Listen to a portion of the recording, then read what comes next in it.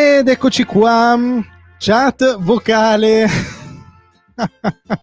con sigla. Ho pensato di mettere una sigla così diamo il tempo alle persone di arrivare dentro la chat.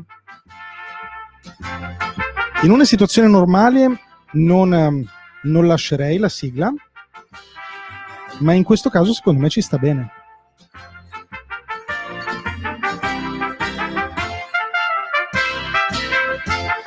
Quindi aspettiamo che sia finita e poi ci mettiamo al lavoro.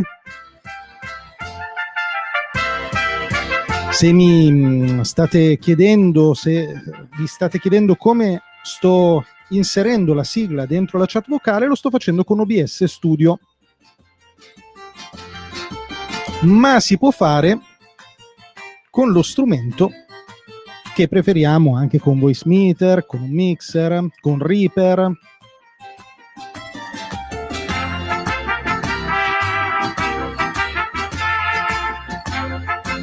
Bentrovati e bentrovate a questo brainstorming. Quanto mi sento radio! E qui c'è già un radiofonico, perché abbiamo Manuel di Juice Radio Italia. Mi sento molto tipo il giostraio. Prendi il codino.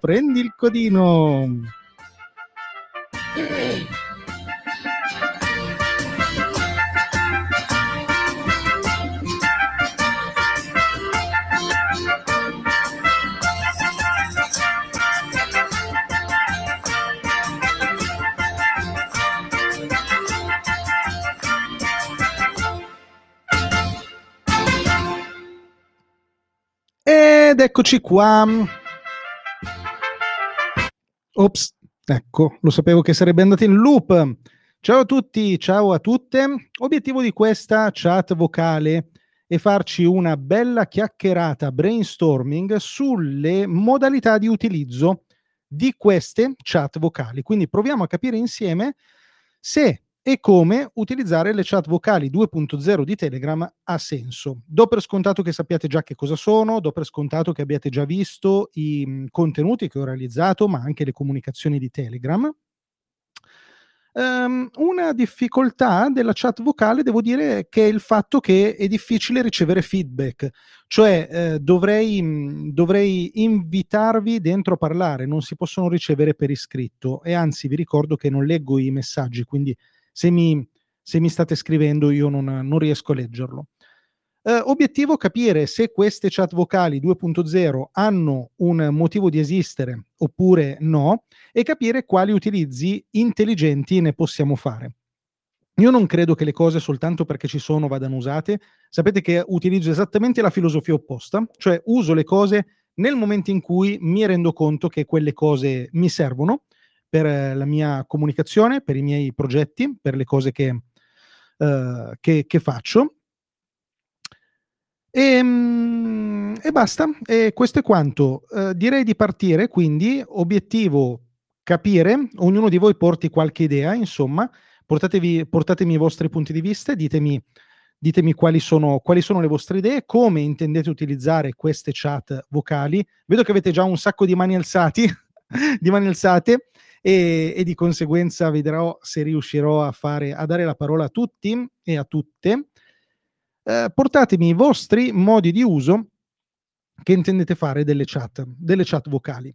Regole della chiamata, regole della chat: nel momento in cui vi do la parola non ci si presenta, è sufficiente il vostro nome di battesimo, non raccontate tutta la vostra vita, non mi si ringrazia né per avervi dato la parola né per le cose che faccio online, e non mi si fa i complimenti.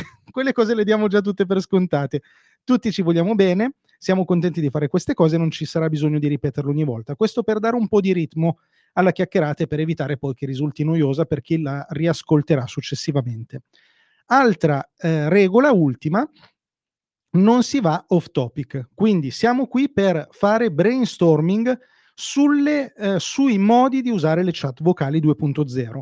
Non parliamo di altro, non raccontiamoci se ci piacciono, se non ci piacciono, se questa cosa funziona, se non funziona, come intendiamo usarla. Qualsiasi altra cosa che non sia come usiamo le chat vocali non l'affrontiamo in questo caso. Quindi se qualcuno voleva parlare di altro, qualsiasi cosa sia, abbassi pure la mano. Parto dalla mia idea. Io credo che le chat vocali siano un buono strumento per fare brainstorming, cioè esattamente quello che stiamo facendo adesso.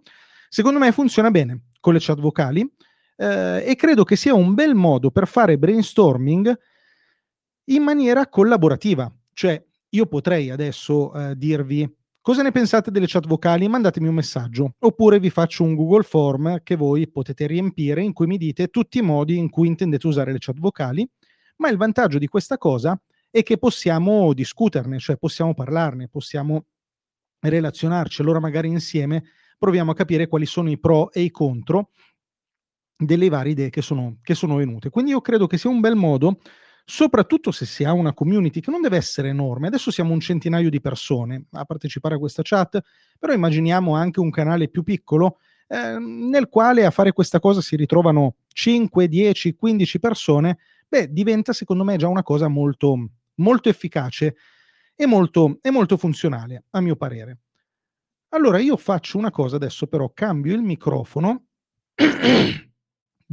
ecco fatto, da OBS a quello nativo e do la parola al mio amico Manuel. Ciao Manuel. Ricordatevi che dovete sbloccare. Eccomi qua. Ciao Eccomi Carlo. qua, l'ho fatto. Ciao Andrea, ciao a tutti. Allora, io sono Manuel, ho appena toccato il microfono, quindi figo. Sì, Allora, anche. è bellissimo. Ti dico subito, Andrea, che io ho collegato tutto quanto dentro il mio mixer.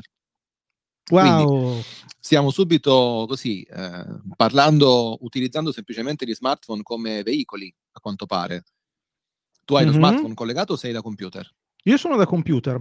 Ok, io oggi ho fatto una prova da computer, ho lanciato una playlist con il mio schedulatore radio, però in effetti non si sentiva granché bene, andava un po' a scatti. Infatti, nonostante il computer abbia tutto tutto il comparto scheda audio USB, niente, non andava granché. E oggi ho fatto una prova, perché io ho anche lo smartphone della radio. Allora cosa ho fatto? Cosa ho fatto? Sono andato in onda da computer con l'aggiornamento di Telegram. Mi sono invitato con l'altro account e poi sono andato ad ascoltarmi da un'altra parte e lo sentivo Super. molto, molto come dire, come una propagazione dal basso bitrate. Sì, lo confermo, nel senso che Telegram tiene un bitrate basso e probabilmente per favorire la conversazione, per evitare i problemi di rete. Certo. Però Manuel secondo me tira fuori già, anzi aspettate perché mi sto facendo anche un elenco web radio, cioè un utilizzo radiofonico delle chat vocali. Tu hai una radio, Juice Radio Italia, adesso sei connesso anche col canale della tua radio. Sì. E secondo me una cosa interessante, guarda, credimi Manuel, oggi ti avrei scritto perché pensavo proprio a te, perché una cosa interessante è per tutte le web radio che sono all'ascolto iniziare a mandare i loro flussi qui nelle chat vocali, consapevoli di un problema. Se avete ascoltato la sigla, ve ne siete già resi conto e rese conto, non si prestano molto bene per la musica, perlomeno non nel momento. Ma ti dico, nel senso guarda, che la musica non ha una qualità eccezionale. Però io la tua sigla la sentivo bene, cioè non sentivo i problemi che io avevo oggi. Nel senso, non è che c'è un abbassamento della qualità audio, è proprio quasi un singhiozzo. Cioè io oggi sentivo una sorta di singhiozzo. Ora non so se questa cosa la sentivo solo io, perché poi, come dici giustamente tu, non puoi avere un feedback. E quindi è un po' una fregatura questa. E quindi bisogna un attimo capire. Però secondo me le web radio, quello che possono fare, che io farei se avessi una web radio, installerei una versione di Telegram desktop sul computer su cui va la web radio, diciamo perlomeno per quelle web radio che hanno il computer fisico che sta andando, non quelli che hanno tutto online, e lo lascerei sempre attivo e testerei un po'. Ovviamente ci connetterei no, ma neanche, si può usare anche. No, bisogna connettere un altro account perché sennò poi col proprio non si possono fare altre chat vocali. Ma te lo sgancia. Connetto un account apposito e si fanno andare in continuazione. Io credo che possa funzionare. Allora, può funzionare, bisogna capire se la qualità regge, perché la web radio, se la qualità è bassa, ti sganciano. No, Cioè, ha poco senso. Ha esatto, poco senso nessuno e ti dico la ascolta. verità. Fammi dire anche una cosa, Manuel. Sì, Questo brainstorming che stiamo facendo è proprio pensato anche per la discussione, cioè non voglio che buttate le vostre idee e poi si passa al prossimo, ma mi piace analizzarle un po' queste idee per capire quali sono i vantaggi e gli svantaggi. Per questo ci stiamo soffermando con Manuel, poi lo faremo anche con voi. La cosa certo. che volevo aggiungere, Manuel, il rischio che ci vedo nella web radio, che pure secondo me è una cosa da testare, è la batteria. Ieri ci siamo accorti che utilizzare queste chat vocali ti consuma tantissima batteria Ok.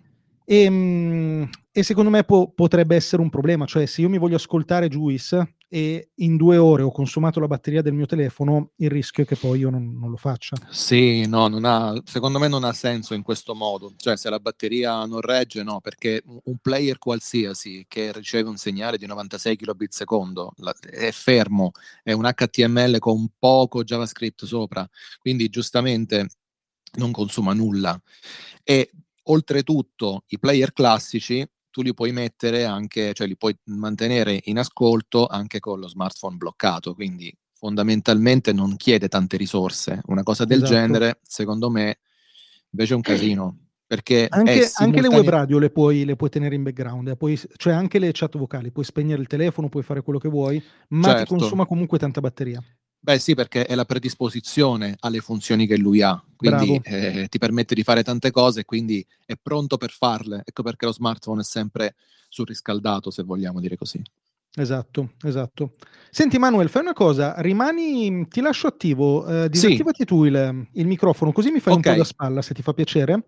va bene. E se vuoi intervenire sulle altre idee, sentiti libero di farlo. Alle 14:30 poi andrò a seguire la mia premiere del video di Vai Rasatura di tranquillo, oggi. chiudi pure quando devi andare, non ti preoccupare. Perfetto, ok, Grande, grazie chiudo. Manuel.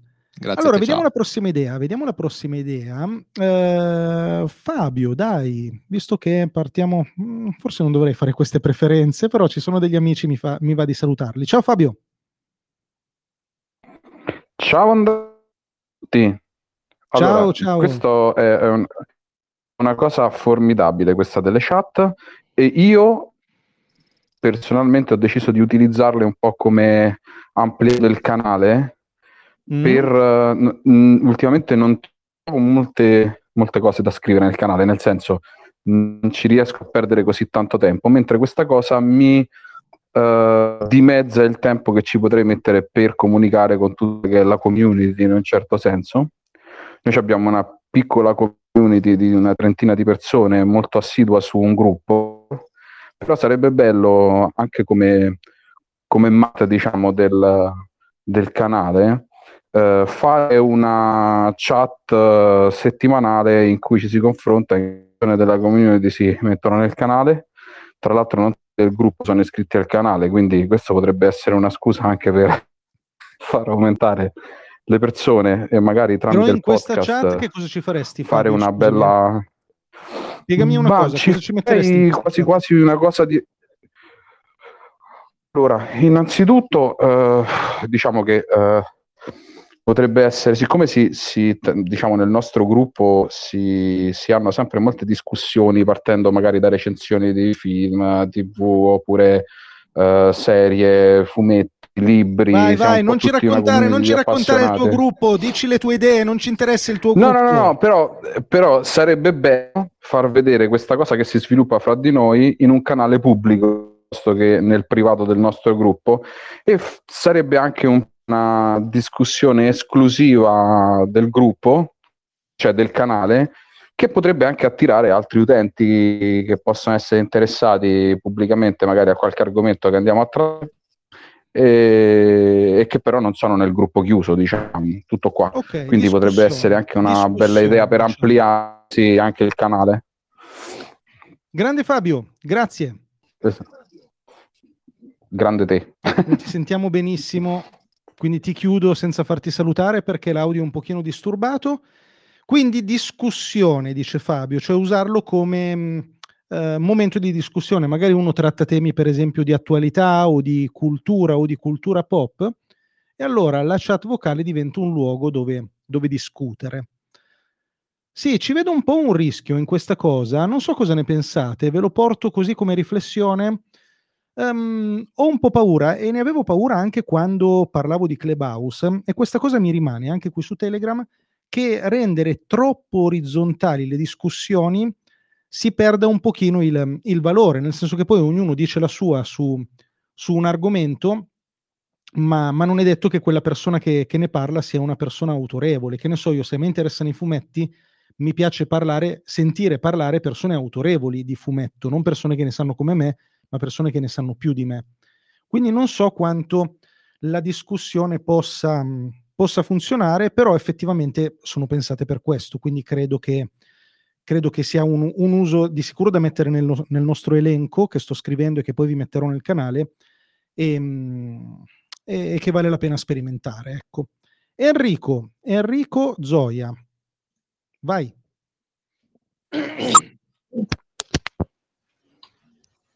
Enrico?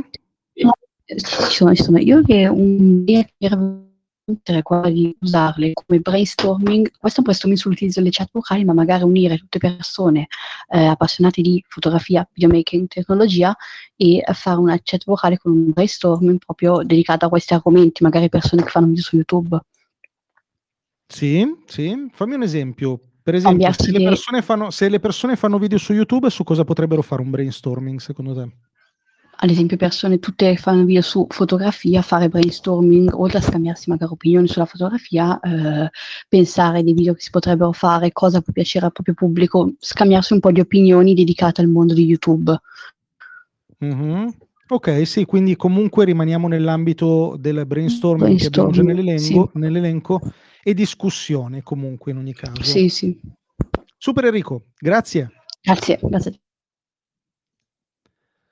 Ottimo, siamo già a 4 punti nell'elenco. Francesco, vai Francesco.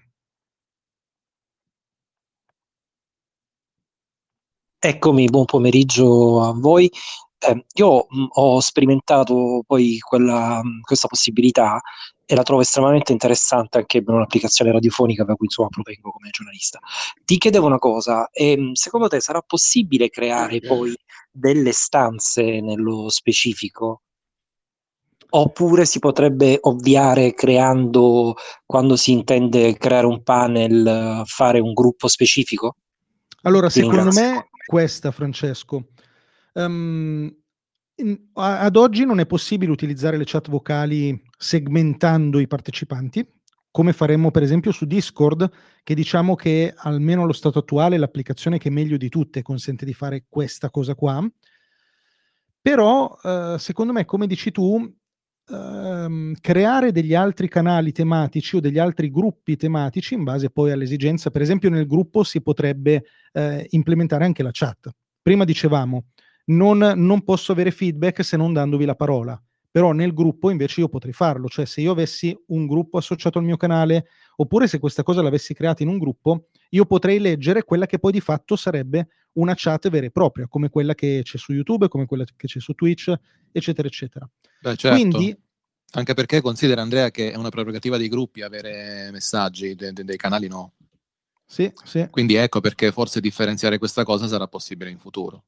Sì, ma come vi ricordo che il tema è il brainstorming, quindi non tanto chiederci cosa si può fare o cosa non si può fare, ma trovare idee per tutti. Quindi l'idea che mi porto a casa di Francesco è creare dei sottogruppi e dei sottocanali per fare delle discussioni più tematiche. Magari abbiamo un canale che parla di comunicazione digitale, come nel mio caso. Potrei creare il sottogruppo YouTube, il sottogruppo Telegram, il sottogruppo podcast, così da uno, non disturbare le persone non interessate. Anche perché su Telegram, se avete un canale, lo sapete, c'è un tasso di disiscrizione molto alto nei canali, che è una cosa bella, perché vuol dire che le persone ricevono tutte le nostre comunicazioni. E quindi per evitare eventualmente di dare comunicazioni a cui le persone non sono interessate, si potrebbero creare dei sottoelementi, gruppi o canali. Francesco, che dici? Sì, sai, la cosa è che è interessante creare poi delle stanze di discussione, quindi in questo momento potrebbe essere una sorta di barbatrucco, chiamiamolo così, no? Poi vediamo, insomma, penso che Telegram in qualche modo, andando incontro ai bisogni, guardando anche quello che fa Clubhouse, in qualche modo cercherà di implementare questa funzione, a mio avviso. Poi è chiaro che io parto da un'idea più inerente comunque alla mia professione, poi ognuno sceglierà la strategia migliore. Però intanto comunque questa è una cosa bellissima che, essendo io un Android, chiaramente ho cercato di cogliere subito. Insomma, ringrazio anche te poi per questo. Super, super. Grazie a te, Francesco. Ok, Manuel, volevi aggiungere qualcosa che poi ti ho interrotto? No, assolutamente, va bene così. Grande, allora chiamiamo Emilio. Abbiate pazienza se non riesco a seguire proprio un ordine particolare, ma ahimè, purtroppo Telegram mi cambia l'ordine delle persone che alzano la mano e quindi sto cercando un po' di andare a memoria, ma magari non riesco benissimo. Ciao Emilio. Ciao Andrea. Ben trovato. Grazie. Ascolta, io lo userei per fare sportella ai ragazzi a scuola. Cioè faccio una lezione e poi apro una chat vocale, se mi vogliono chiedere sono qui a disposizione. Ah, ok, quindi proprio lo sportello, cioè intendi, Sì, io ci sono, se volete parlarmi entrate e mi parlate. Sì, proprio così. Io farei quello, userei questa potenzialità di Telegram per quella funzionalità lì. Super, guarda, io nell'elenco metto proprio sportello perché poi si applica a tutto, è una cosa che potrei fare anch'io per dire. Magari uno dice quel pomeriggio ho 2 ore libere, le metto a disposizione. Entrate, chi vuole chiacchierare con me può farlo. Bravo, grazie. Ciao. Molto bello, grazie a te Emilio. Allora Andrea, questa cosa è spettacolare, ti dico anche perché io per esempio nella struttura dove lavoro, dove insegno, abbiamo dei canali per ogni singola classe, per cui una cosa del genere anche per quanto riguarda l'amministrazione potrebbe essere perfetta, quindi questo è da valutare assolutamente. Sì, anche per le scuole effettivamente diventa un bello strumento. Vi dico la verità, sapete che io mi eccito facilmente, mi entusiasmo, però se devo criticare Telegram lo critico perché secondo me Telegram ha un punto su cui deve intervenire. Perché io non posso pensare di usare lo strumento Telegram con dei ragazzi molto giovani quando Telegram è così tanto disinteressato a tutta la questione pirateria, a tutta la questione contenuti illegali, a tutta la questione contenuti, diciamo, violenti o anche di tipo pornografico non consensuale. Ecco, Telegram secondo me deve dare una regolata a questo mondo. Ne capisco le difficoltà, mi rendo conto che quando dai un livello di libertà e di privacy così alto, l'altra faccia della medaglia è il fatto che comunque chi vuole fare cose brutte le può fare. Però secondo me questo sarebbe il vero salto di qualità di Telegram, cioè smettere di essere anche, per alcune categorie di persone, l'applicazione dove si può fare tutto. Deve diventare l'applicazione dove invece le persone possono sentirsi al sicuro. Direi di chiamare, allora chiamiamo Andrea per non fare troppe preferenze perché vedo la manina del mio amico Sandro, ma non voglio che poi dite che faccio le preferenze. Allora dopo di Andrea ci sarà Sandro. Ciao Andrea.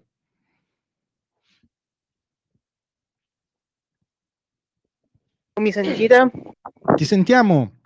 Ok, allora io avevo un'idea che in realtà non è nulla di così particolare per le interviste e per i podcast, quindi quei mezzi di comunicazione solo audio, ovvero io pensavo Telegram è interessante per chi ha bisogno di fare un'intervista, un podcast, ma ha un ospite che non è molto skillato con l'audio. Per esempio, pensavo si potrebbe impostare l'uscita di Telegram dentro OBS, utilizzarlo per registrare all'interno di OBS e poi, se è il caso, fare tutto lì dentro. In alternativa si può addirittura, o tramite l'uscita per il monitoraggio, o se si vuole fare una cosa tranquilla con le tracce separate, utilizzare il plugin Audio Monitor e fare uscire le tracce separate, quindi Telegram, che sarà una traccia, il microfono di chi fa l'intervista, musica, suoni vari su tracce separate all'interno di una DAW, per esempio tu usi Reaper, mi pare, poi c'è anche Audacity. Io uso Sì. Ableton, mi trovo molto bene. La sigla che avete sentito prima ve l'ho mandata con OBS. Sì, si può fare. C'è la cosa bella di questa chat vocale, che vabbè, sarebbe da utilizzare con Telegram come hub per mandare e per ricevere contemporaneamente, è che si può gestire tutto per una persona che non smanetta molto magari con Skype, con OBS Ninja, non so. La cosa bella, perché innanzitutto Telegram manda tutto l'audio in mono. Mi pare di avere sentito soltanto cose mono, anche con qualche sperimentuccio che ho fatto con la musica, sì, mandando della musica. È tutto mono. Quindi è interessante, perché comunque l'audio in mono per un'intervista è molto più semplice da gestire. OBS, quando devi mettere una traccia in mono, per esempio, se un microfono non è il massimo, perché c'è la cosa da fare nelle preferenze audio avanzate. Sì. Permetti un attimo, perché stai entrando nel tecnico, ma voglio rimanere più sulle idee e faccio entrare un attimo. Tu rimani dentro e sblocca il microfono, perché ora vi faccio una domanda. Faccio entrare anche certo. Sandro, che saluto. Ciao Sandro. Ma buongiorno, ciao. Ben trovato a te. E perché ti faccio entrare prima di di chiederti la tua idea? Perché tu stai sperimentando molto Clubhouse in questo momento, che consente di fare una cosa che è simile, anzi è identica a quella che diceva Andrea, cioè fare delle interviste o dei podcast in diretta con l'intervento delle persone. Quindi silenzia il tuo microfono per favore Sandro, e staccalo tu e attaccalo quando devi intervenire. Quindi l'idea di Andrea, che ho già segnato, è fare podcast e fare interviste, in modo che otteniamo due risultati. Da un lato otteniamo il risultato di poter partecipare noi o far partecipare persone non skillate. Sandro, ricordati di silenziarti. E dall'altra anche il fatto di poterlo fare in diretta con l'intervento delle persone. E allora la domanda che vi faccio è: questo intervento delle persone nella creazione dei contenuti, non dico per tutte le altre cose che abbiamo detto, per cui lo trovo molto sensato, brainstorming, sportello, sottogruppi, discussioni, radio, ha senso. Ma se io devo fare il mio podcast, dove sto facendo un'intervista, non c'è il rischio che l'intervento delle persone, soprattutto dal momento in cui non sappiamo che cosa vogliono dire, io vedo delle mani alzate e non so se quella mano alzata sarà una cosa interessante o una cosa non interessante. Ecco, la mia paura è che rischia di far diventare il podcast soltanto più noioso. Vi faccio un esempio concreto. Marco Montemagno, che fa delle interviste, a mio modesto modo di giudicare, molto belle, da quando ha introdotto l'intervento di Clubhouse, io le trovo più noiose, perché nella maggior parte dei casi vengono fatte delle domande che secondo me sono peggiori rispetto a quelle che avrebbe fatto Marco. E quindi la domanda che vi porto è: nel caso della creazione dei contenuti, sto parlando solo di quella cosa specifica, non rischia questa democrazia di rovinare la qualità del contenuto? Partiamo da Sandro e poi sentiamo gli altri. Alla tua domanda ultima rispondo assolutamente sì, e secondo me è solo un'operazione, un tentativo di creare maggior coinvolgimento, in questo caso da parte di Marco per le interviste, ma non credo che avrà grande seguito, perché effettivamente, cioè, le interviste sono belle quando le domande sono pensate e soprattutto quando le domande creano i presupposti per delle risposte interessanti. Quindi sono pienamente d'accordo con la tua ultima affermazione. Per il resto, creare podcast utilizzando Clubhouse o chat così in modo totalmente disintermediato, la mia risposta in questo caso dovrebbe essere no. Ma perché? Sostanzialmente perché non lo ritengo un buon modo per creare dei contenuti di valore interessanti. O meglio, se io creo un panel di persone e le riunisco dietro a un microfono, intorno a un tavolo virtuale, per discutere di un argomento, certo che sì, ma tirare su persone a caso, senza sapere cosa diranno, senza sapere che capacità hanno di esprimere il concetto che vogliono esprimere, io eviterei assolutamente, perché poi, cioè, il bello di Clubhouse, in questo caso delle chat in audio su Telegram, è il fatto che vivono nel qui e ora, non il fatto che possano essere registrate o utilizzate in altro frangente. Poi, chiaro, si possono usare come strumento per registrare i contenuti che abbiamo pensato, quindi usate banalmente come strumento, creare anche su Clubhouse delle room private per creare dei contenuti nostri, ma delle room aperte per creare dei podcast collaborativi senza il minimo controllo, secondo me no, ecco. Non funziona. Fammi sentire gli altri, Sandro, poi sentiamo anche la tua idea. Ti dico soltanto che dissento su un piccolo dettaglio, nel senso che io credo che alcuni contenuti invece possano essere fruiti successivamente. Cioè, per esempio, questo che stiamo realizzando, nella mia testa non è pensato solo per il qui e ora, ma lo sto costruendo perché possa essere fruito anche successivamente. Ad alcuni piacerà, ad alcuni no, ovviamente. Io spero che tutti se lo ascolteranno in 2x, in modo da succhiare le idee e poi, diciamo, tra virgolette, scartare quello che non interessa, però non penso che necessariamente debbano essere fruiti immediatamente, ma credo che su questo più o meno ci siamo capiti, era una sfumatura. Fammi sentire anche Andrea e Manuel prima.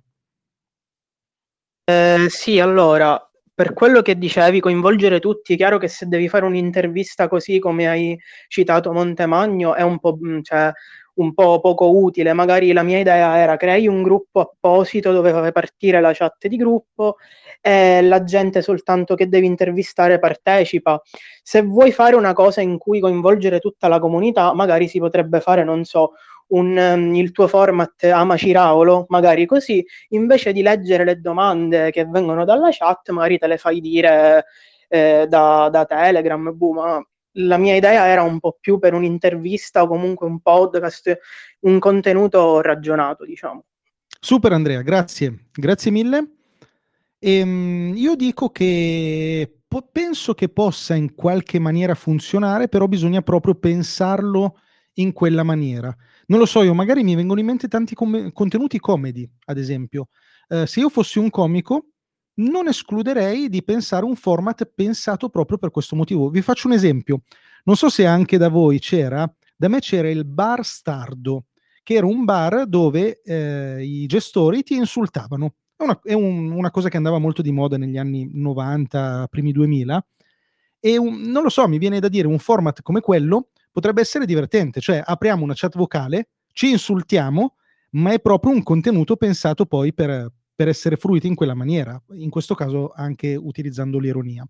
Ho aggiunto all'elenco però, grazie ad Andrea, sì, le sessioni di domande e risposte. Effettivamente l'Ama Ciraulo o Ama qualsiasi altra cosa si presterebbe bene a un format di questo tipo, con il rischio e la difficoltà di non poter sapere prima che domande ti saranno fatte, quindi magari non tutte saranno interessanti, bisognerebbe fare degli esperimenti, delle prove, magari capire questa cosa, però credo che sia un format che può funzionare. La tua idea, Sandro, qual era? Ok, mi smuto. Mutuando anche un po' da Clubhouse, comunque l'idea potrebbe essere quella di creare eventi strutturati invece, che potrebbero essere anche per alcune cose che già facciamo, gruppi di lettura oppure interventi mirati, 3 minuti a testa per dire la tua su qualcosa, quindi eventi strutturati in cui comunque il moderatore ha un ruolo, non orizzontali dove tutti possono fare tutto.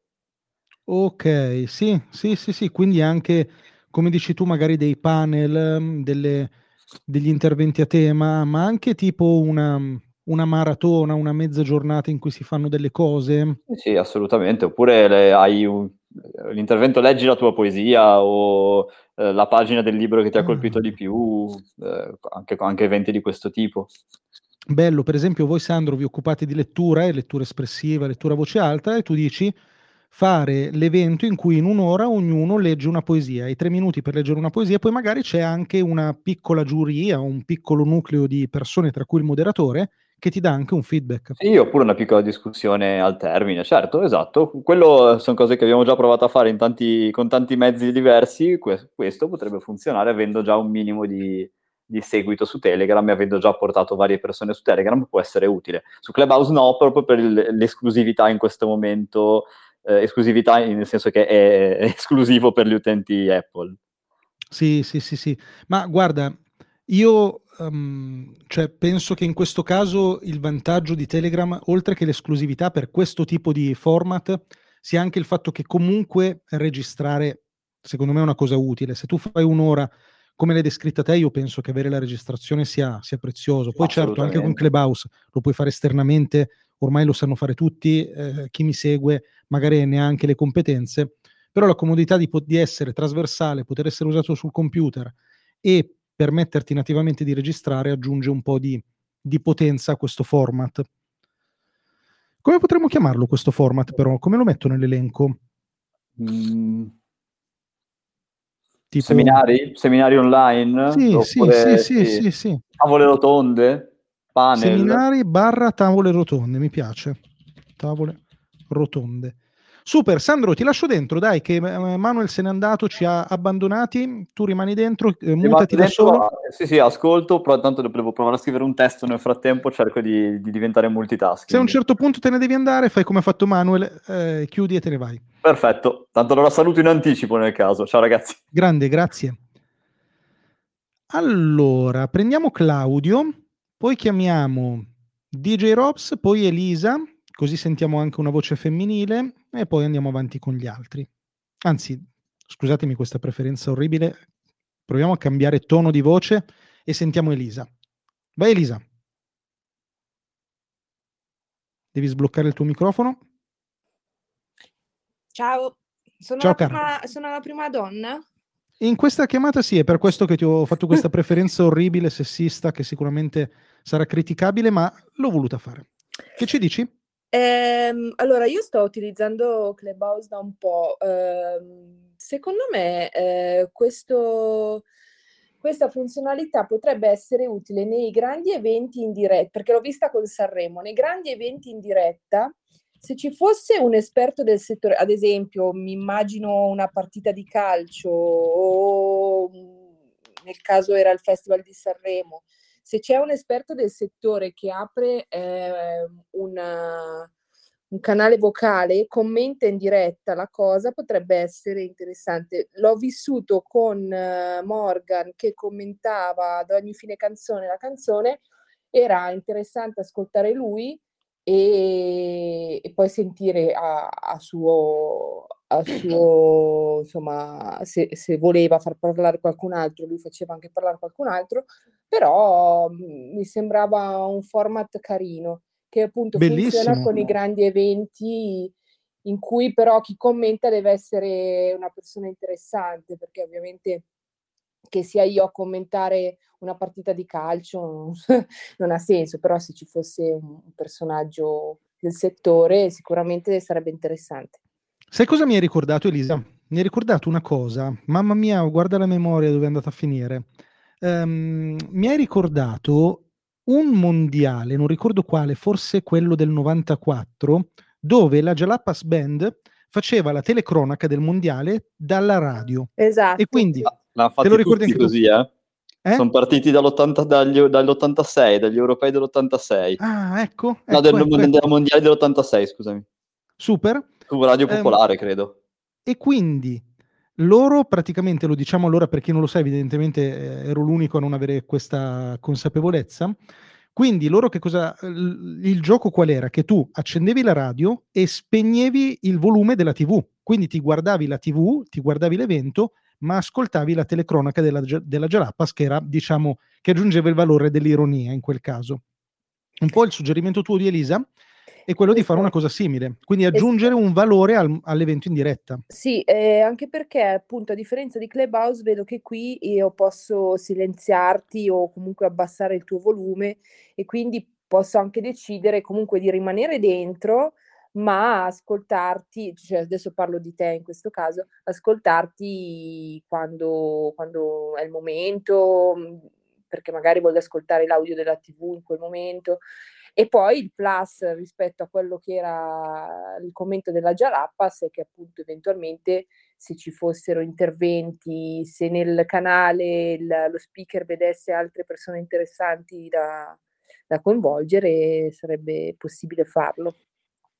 Sì, secondo me in molti di questi casi, ma credo che sia così anche in Clubhouse, alla fine la selezione la fai sulla persona, non la fai sull'eventuale cosa che vogliono dire. È un po' quello che ho fatto io adesso, cioè io ho fatto entrare prima Manuel, adesso Sandro. Sono persone che conosco, è passato Fabio prima, sono persone che conosco, che dico, ok, questi qui entrano perché comunque, come dire, mi fido di loro e a prescindere da quello che vorranno dire. Credo che il concetto in molti casi, almeno per il momento, sia questo. Sì, diceva una cosa interessante Elisa sull'interfaccia e le potenzialità di Telegram in questo caso, che io posso silenziare nel mio client le persone che stanno parlando in questo momento o abbassare il volume della persona in questo momento, cosa che su Clubhouse non si può fare, cioè può farlo solo il moderatore per tutti. Ma ci vedete un utilizzo concreto, al di là di regolarsi i volumi, però io perché da utente dovrei silenziare solo uno dei partecipanti? Basso. Ok, ma quindi tu dici magari mi interessa meno quello che dice e abbasso il volume? Sì, anche. Sì, ci sta. No, cioè proprio che in Clubhouse devi uscire dalla stanza, no? Se vuoi mutare la conversazione anche solo per 30 secondi, perché non lo so, oppure abbassare il volume del cellulare in generale, ecco. Mentre qui, non so, mi sembra molto più gestibile il tutto, io rimango dentro, lascio aperto e appunto lo posso abbassare un pochettino di modo che sento in sottofondo, non so. Sì, hai più controllo, hai più controllo. Grazie Elisa. A te, ciao. Ciao. Allora, avevo promesso, ma non ce l'ho... No, è qui Claudio. Allora, Claudio, DJ Robs, Giuseppe, e poi andiamo avanti con gli altri. Darò un po' la precedenza magari a chi non è ancora intervenuto. Ciao Claudio. Smuta il tuo microfono. Ricordatevi di togliere il silenzioso dal vostro microfono, se no non potete parlare. Ci sono? Adesso ci sei. Ok, ciao a tutti. Ciao. Allora, velocemente, noi un'associazione che facciamo clown terapia, in questo periodo non lo facciamo più, non dico neanche il nome perché non voglio fare pubblicità, però facciamo il TG Smile ogni domenica. Questa chat può essere utile perché so per certo che Telegram è molto utilizzato dagli ipovedenti e dai ciechi e quindi noi vorremmo, grazie anche ai vostri consigli che sto seguendo da ieri sera, utilizzarlo per poter fare la versione diciamo un po' più raccontata del TG Smile per gli amici ipovedenti e ciechi e per coloro che sono ricoverati negli ospedali dove è più semplice seguire un audio piuttosto che un video.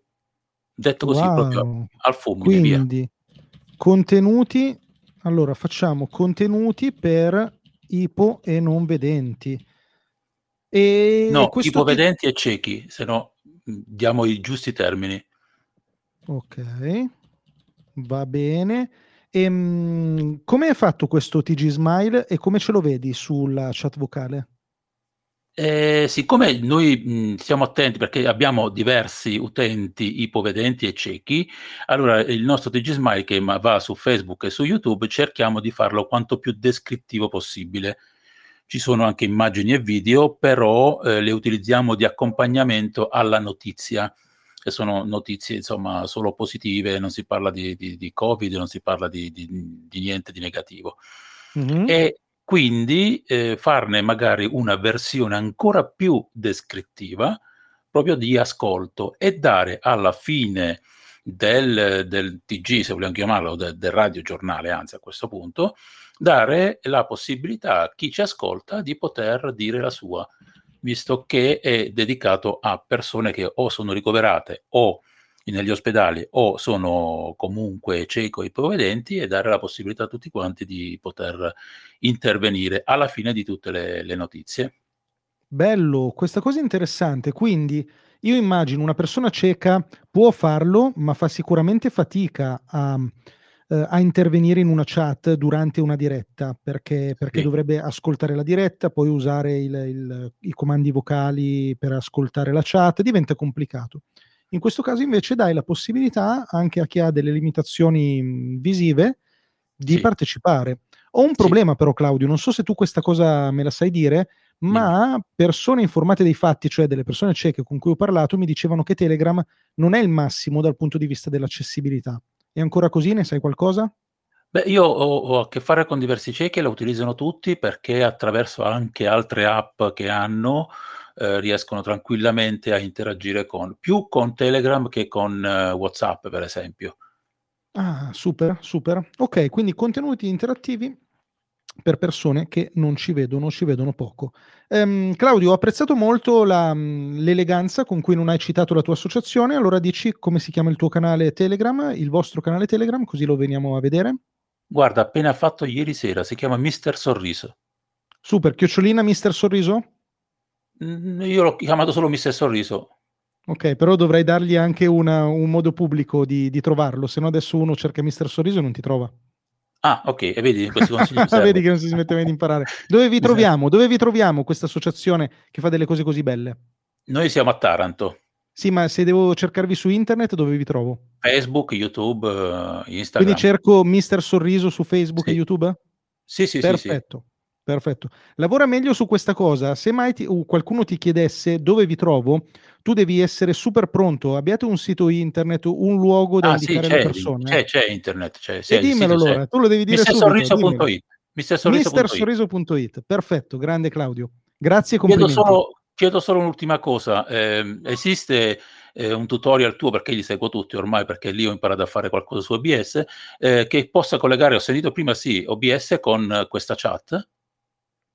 Sì, adesso però ti saluto e ti silenzio e poi ti rispondo, perché se no andiamo fuori tema. Benissimo. Qualcosina trovi. In realtà dovete guardare nei cavi audio virtuali. Quindi se volete collegare qualsiasi cosa alle chat vocali di Telegram, il luogo in cui guardare sono i cavi audio virtuali. Trovate il mio tutorial, lo potete fare con OBS, lo potete fare anche con un'applicazione che si chiama Voice Meter e anche su quello c'è il mio tutorial. Quindi è comunque una domanda in topic e la domanda è come collegare le chat vocali a cose esterne.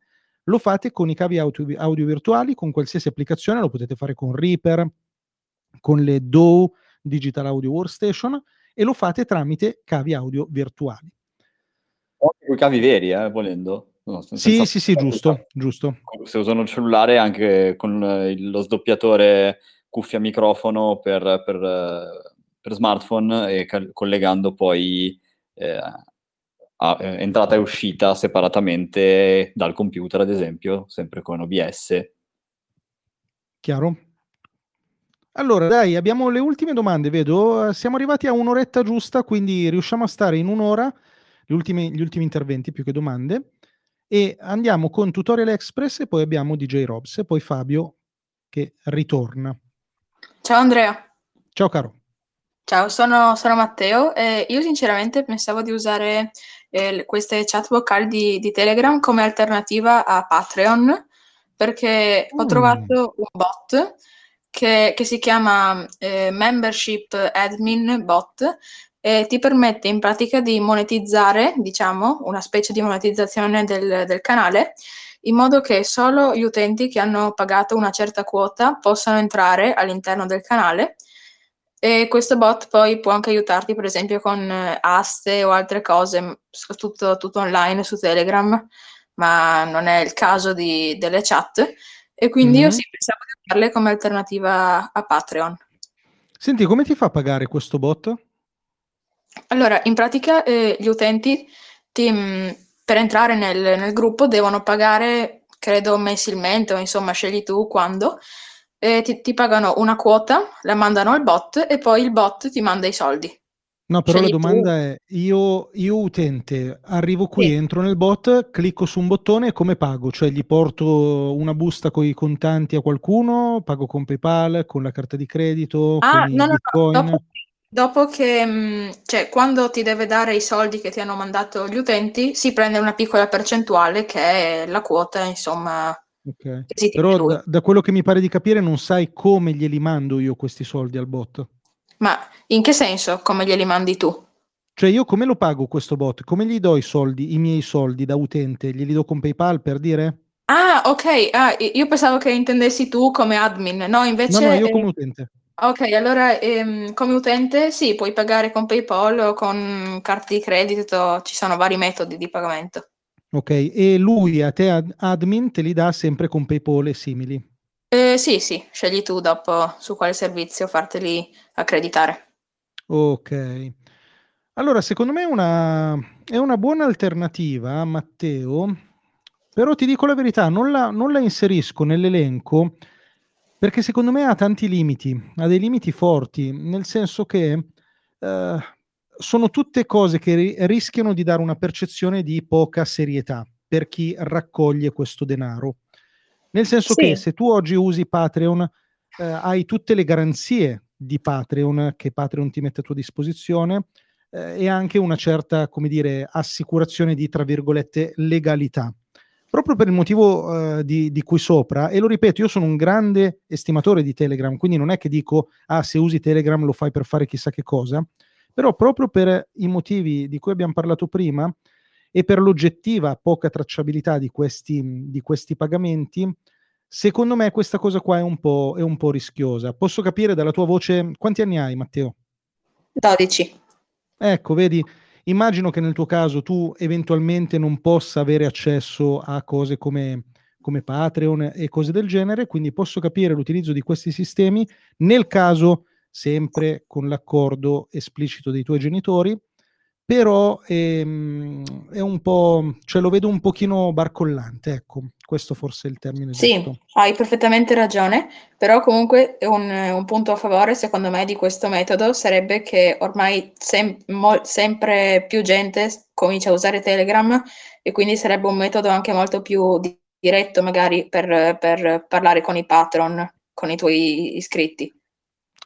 Sì, e sarebbe bello avere una connessione Telegram Patreon o simili o Type o tutti gli altri. Per esempio, io faccio entrare i patrons, quelli del livello più alto, in un gruppo riservato, ma lo faccio a manina. Poter fare questa cosa anche in maniera automatica diventa una cosa interessante. Ecco, forse lo spunto però che ci dà comunque Matteo è il fatto di, come potremmo dire, interagire con patrons e simili. Poi al di là del metodo di pagamento, su cui magari in questo caso qualche perplessità, però in generale un'interazione più ristretta con alcune persone, secondo me è una buona idea. Grazie Matteo. Di niente, ciao. Ciao. Dunque abbiamo qui Giuseppe. Ciao Giuseppe. DJ Robs ha alzato la mano adesso, l'avevi abbassata. Attenzione perché Telegram vi abbassa le mani dopo un po', dopo 5-6 minuti abbiamo calcolato. Dimmi Giuseppe. Sì, in effetti ho notato anch'io che abbassava le mani, quindi ogni tanto dovevo riprendere il coso. Innanzitutto non ti faccio i complimenti per il lavoro che fai. Grazie, ricordatevi che fa parte delle regole. Esattamente. No, niente, allora, io ti dico subito che lo sto utilizzando in questo momento collegato via Bluetooth a un roadcaster, quindi sto fondamentalmente unendo tutte le sorgenti sonore che sono normalmente collegabili a un roadcaster, compreso quindi Telegram, quindi utilizzo il microfono e le cuffie per ascoltare. Questo per dire giusto il tentativo che ho fatto proprio in questo momento con te. Per quanto riguarda gli utilizzi, io un pochettino non sono tantissimo, come dire, entusiasta delle chat vocali, nel senso che probabilmente si tratta più di una scelta in base anche a dove si ha il proprio seguito. Tuttavia, nel caso di Telegram pensavo che potesse essere particolarmente utile la sua unicità, a parte che è molto diffuso, sicuramente di più di Clubhouse, sicuramente di più di Discord, per esempio, e la chat vocale è sicuramente più facile da utilizzare rispetto a una videochiamata classica dove ci sono tante persone, anche in termini di numero di partecipanti. Quindi questi sono i vantaggi. Un ulteriore vantaggio che secondo me come utilizzo, ecco questo potrebbe essere, su Telegram c'è la possibilità di creare gruppi geolocalizzati. Come useresti i gruppi geolocalizzati in associazione alle chat vocali? Ecco, allora pensavo due casi di esempio, ma se veramente ci si può sbizzarrire secondo me in questo contesto. Il gruppo di quelli in fila alla circonvallazione. Wow. Ok. Sì. Oppure piuttosto il gruppo del negozio che fa marketing, e quindi quando passi da quella via ti colleghi lì e si parla di moda, dei vestiti che ci sono, gli ultimi intrattenimenti, quindi una specie di radio super geolocalizzata, che può dare anche la parola chiaramente a chi bazzica da quelle parti. Ecco, quindi rispetto alle altre piattaforme che fanno qualcosa di simile, sicuramente la diffusione che c'ha Telegram e questa particolare caratteristica che probabilmente c'ha solo Snapchat oltre Telegram, probabilmente, la rendono più che funzionale. E poi un altro tentativo che mi hai ispirato tu poco fa potrebbe essere quello di un filtro. Supponiamo che c'è una trasmissione televisiva piuttosto che su YouTube, quello che si vuole, e allora dopo la trasmissione o in alcuni momenti della settimana si può fare, come stai facendo tu in questo momento, una chiacchierata con i propri ascoltatori e anche in base al loro profilo invitarli poi a fare un intervento nella trasmissione ufficiale, ecco. Ah, ok, quindi tu dici interessante. Io intanto il seguito me lo raccolgo post trasmissione per tenerlo caldo. Sì, quindi l'idea è io ascolto una serie di persone, oggi ne ho ascoltate tante, magari alcuni mi hanno colpito in quanto hanno portato delle buone idee, allora dico, cavoli, mi segno questo account, tra l'altro ho già il contatto Telegram, e lo contatto eventualmente per un'intervista. Esatto. Ma anche semplicemente, guarda, tu pensa alle trasmissioni politiche o qualsiasi altro tipo di trasmissione in cui vogliono fare gli interventi del pubblico. In questo modo io faccio una specie di casting di interventi. Sì, interessante. Interessante, torno un attimo, Giuseppe, al concetto di prima, quello sul gruppo geolocalizzato, pensando agli eventi. Ormai ci siamo dimenticati che esistono gli eventi fisici, ma pensiamo a un concerto, per esempio, la possibilità di, in questo caso, solo seguire ovviamente un concerto, oppure un festival o che ne so, un convegno. Magari la sala è piena, ma si può seguire il convegno anche da fuori rispetto alla sala, e anche eventualmente intervenire. Alla fine del convegno ci sono le domande, le si può fare dal pubblico, ma anche dalla chat vocale di Telegram. In questo caso il vantaggio è che tu connetti le persone che si trovano in quel luogo geografico. Guarda, mi hai appena dato un'ulteriore idea, perché io proprio nell'ambito congressuale è il mio lavoro pane quotidiano, e addirittura si può utilizzare come una filodiffusione senza fili, con un costo bassissimo. Esatto, assolutamente sì. Bisognerebbe capire quanto ritardo c'è, perché secondo me non è immediato, quindi una vera e propria filodiffusione in presenza potrebbe dar fastidio, però già fuori dalla stanza non ti dà più fastidio. Tu pensa che ci sono molti eventi in cui c'è la sala congressuale dove c'è appunto la live, chiamiamola live, e poi fuori ci sono gli sponsor tipicamente. Io posso mettere in quella sala dove ci sono gli sponsor a bassissimo volume con un cellulare e una cassa, tanto per capirci, poi dipende dall'evento, però per eventi piccoli è molto comodo quello che sta avvenendo in sala. Bello. Aggiungiamo anche questa cosa come specifica, associati agli eventi. Grazie Giuseppe. Grazie a te Andrea. Ciao. Allora, ultimissimi, dai, DJ Robs, che ha la mano alzata da un paio di giorni praticamente. Ti ho sbloccato, smuta il tuo microfono.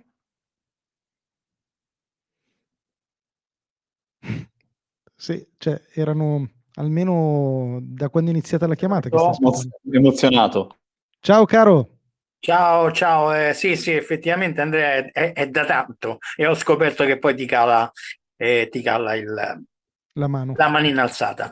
Allora, io non so se ne hanno già vista questa idea, vorrei nelle mie dirette che faccio ogni sabato, live per cui musicali, inserire appunto questo canale audio, cioè esterno Telegram, per avere più un contatto diretto con le persone che vogliono interagire, magari scegliermi dei brani, tipo un karaoke, voglio mettere, visto che dobbiamo passare questi maledetti lockdown, insomma, avere una socializzazione, cioè vi puoi mettere questo brano, una playlist, un qualcosa, insomma, per avere più movimento, più festa, più per stare felici insieme, insomma, allegramente. E in più avevo pensato, se si può, nelle richieste di lavoro, quando io appunto mi metto in contatto con esaminatori online, vedere anche qui se si può utilizzare Telegram, se è possibile utilizzare questa nuova funzione per avere un audio più pulito e per interagire in modo migliore con l'esaminatore, nel mio caso, quando vado a quando sono, diciamo, ricercato per un lavoro, visto che sai la situazione, insomma. Ecco. Due cose. Chiaro, grande, grazie. Diciamo interazione durante i live streaming e io riassumerei questa cosa perché in alcuni casi è venuta fuori tipo delle audiochiamate con tante persone, cioè alla fine il concetto è fare delle chiamate semplici con tante persone. Semplici con tante persone. Ok, grazie carissimo.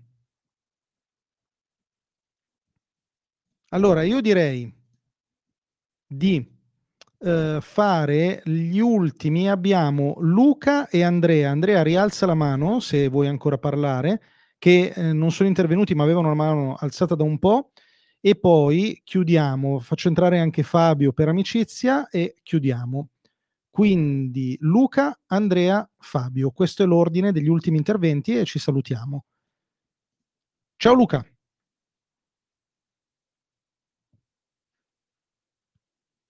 Luca, sblocca il microfono. Questa cosa diventerà come le cose di Zoom che ormai sono il simbolo della pandemia. Non ti sento, sblocca il microfono. Sentite? Luca? Questa è l'altra cosa. Bravo, mi sentite? Allora Luca, non ti sentiamo, io ti lascio attivo, hai tempo dell'intervento di Andrea per renderti ascoltabile. E intanto faccio parlare Andrea. Allora, buonasera, io mi scuso se ripeterò alcune cose, vi ho dovuto abbandonare per qualche minuto. Ho seguito fino al... Mi sentite? Ti sentiamo bene, sì.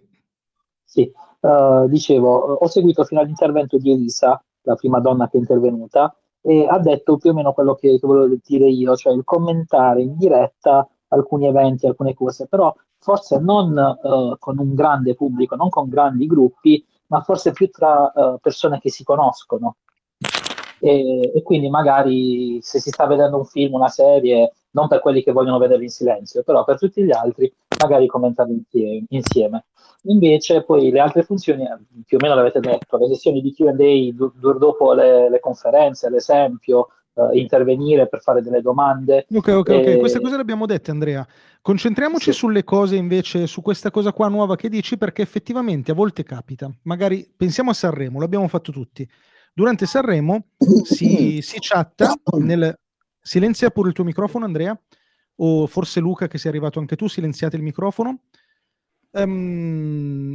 Durante per esempio Sanremo si chatta nel gruppo e si commenta l'evento, quindi tu dici siamo in pochi, siamo amici, magari a un certo momento attiviamo anche la chat vocale e alcuni partecipano anche con la voce come se fossimo insieme.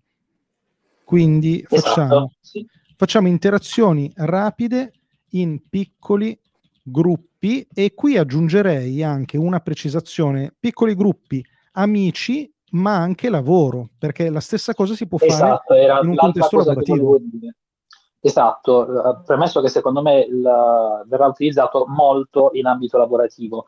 Non so voi, ma quando io ho partecipato ad alcune chiamate Zoom, alcune cose, la maggior parte del tempo stavo con la videocamera spenta, così come stavano con la videocamera spenta molti dei partecipanti. Quindi secondo me lì dove non c'è bisogno di proiettare delle slide, delle cose, è molto comodo fare una riunione, soprattutto perché c'è la registrazione, quindi tutto, a parte che il file è molto, molto piccolo, cioè viene compresso parecchio. Per esempio la live che hai fatto ieri, la chat che hai fatto ieri di 1 ora e 20 erano meno di 30 mega, quindi è molto comodo avere una registrazione del genere.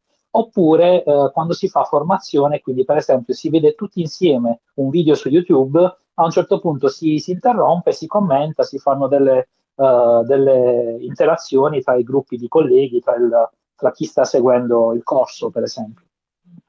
Sì, sì, mi sembra una buona idea. Secondo me diventa uno strumento di quelli che già esistono in realtà, perché Discord lo fa, anche Slack lo fa se non erro, di quegli strumenti che ti consentono di ricreare una specie di ufficio. Cioè, dobbiamo fare la riunione, allora io penso che sia meglio usare Zoom. Ci guardiamo in faccia, ci parliamo, ci concentriamo.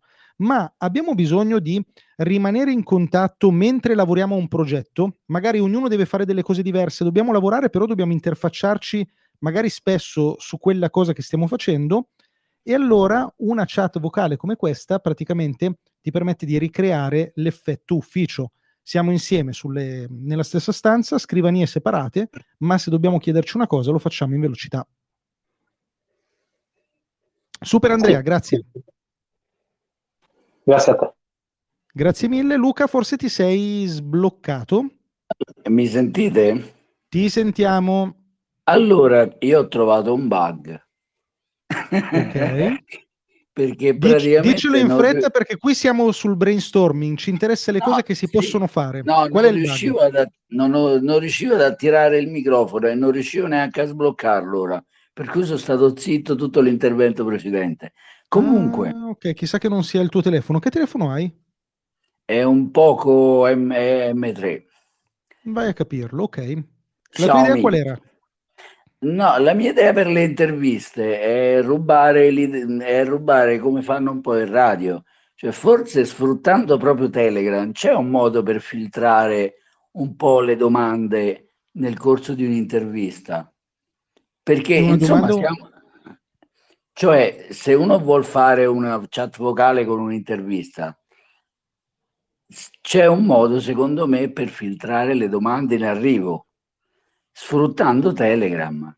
Cioè un moderatore potrebbe contattare semplicemente chi alza la manina, scambiare 2 parole testuali, perché non può parlare ovviamente, se c'è la chat vocale, e da poche parole si capisce intanto che tipo di domanda vuol fare, intanto se è una persona che parla in italiano corretto e poi se è una cosa interessante da mettere in lista.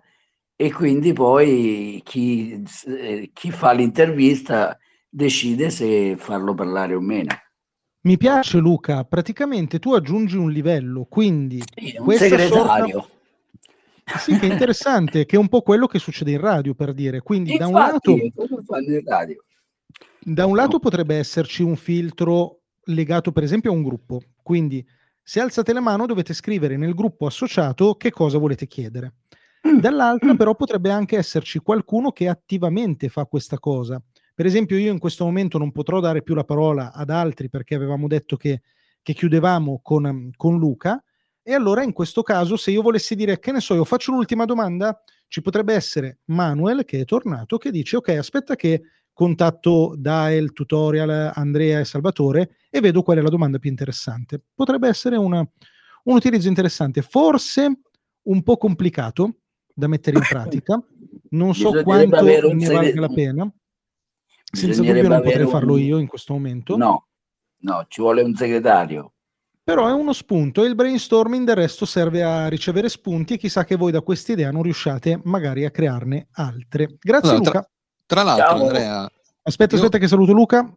Ciao Luca. Io non riesco a chiudere ora, devo Ti chiudere chiudo io, proprio Luca, ti chiudo io. l'applicazione. Ciao caro. Manuel, allora, facciamo entrare anche Fabio per salutare. Sì, io ho notato una cosa, che sono uscito un attimo perché poi ho seguito la premiere del mio video, però poi sono rientrato e io ho ancora i privilegi di prima, cioè sono rientrato automaticamente, cioè autonomamente, voglio dire. No? Sì, ti Quindi rimangono. praticamente, esatto, se io mi occupassi di questo filtro, supponiamo io fossi un moderatore Fabio, di questa silenzia il tuo chat, microfono. se io mi occupassi di filtrare in questa maniera, poi rientrando io posso entrare nella trasmissione, tu mi dai la linea tipo, ti dico Andrea abbiamo con noi che deve porci questa domanda, vai, cioè posso fare io da co-conduttore, ma in realtà precedentemente ho dato un ascolto, diciamo così, in privato con, ad esempio, Fabio se vuole intervenire. Quindi l'idea è molto carina. Ma aspetta, mi fai venire in mente un'ulteriore possibilità. Creare la chat vocale secondaria di appoggio a quella ufficiale, quella in sì, cui il moderatore o la moderatrice sta lì per pescare quelli che intervengono. certo. Quindi noi adesso abbiamo questa chat. Ipotizziamo che tu, Manuel, sia il moderatore, Ah, entri ed esci tra questa e l'altra chat portandoti appresso quelli che vogliono intervenire. sì. Forse, dico forse, è una complicazione esagerata fare una roba del genere, anche perché poi chi sta di là non può sentire cosa si dice di qua, quindi potrebbe avere senso magari se uno fosse un VIP o una persona a cui si, diciamo che a cui si vuole solo fare delle domande e non ascoltare tutto il resto. Ma Però, secondo me l'ascolto finale non dovrebbe essere su Telegram, l'ascolto finale dovrebbe essere, per esempio, su server Shotcast. Cioè, a quel punto è diverso il discorso. Cioè, a quel punto la finalità non è Telegram, ma è la radio o lo o la streaming. diretta YouTube. Esatto, lo streaming a prescindere. Quindi esce fuori. Qui dentro si fa soltanto utility per poter filtrare e poi fare intervenire, filtrare e fare intervenire. In quel caso io, se fossi un moderatore in questo senso, farei più che volentieri destra-sinistra. Tanto poi alla fine tutto segue un unico grande flusso che è quello dello streaming. Quindi l'idea è quella di dire faccio un filtro, ipotizziamo un live streaming su YouTube, faccio un Sì. filtro e le persone hanno la possibilità di esprimersi, anche magari banalmente uno vede come parlano, vede come, non so io, se sono in linea con le cose che si vuole dire, come si esprimono, bla bla bla, e poi si selezionano per entrare. Ipotizziamo ad esempio, sentite questa anche, StreamYard.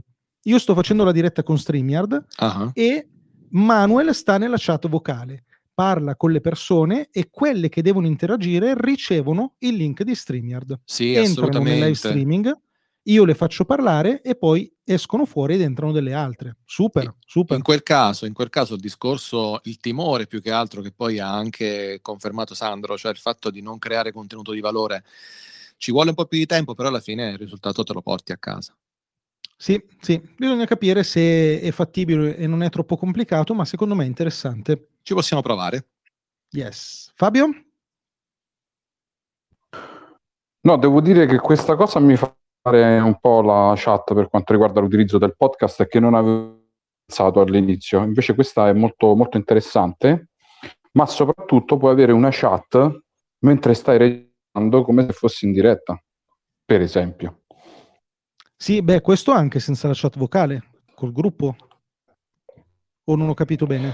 Sì, però con la chat vocale potrebbero intervenire anche durante la registrazione se non sono collegati tutti su Skype. Era proprio per avere una cosa un po' più live, anche l'effetto live se non stai, diciamo, collegato, insomma, in diretta, tutto qua. Sì, era una cosa in questo interessante, caso proprio l'utilizzo della voce, non tanto la chat, capito? Chiaro, E con la sì. moderazione aumenta pure la potenza, è fighissima sta cosa. Esatto.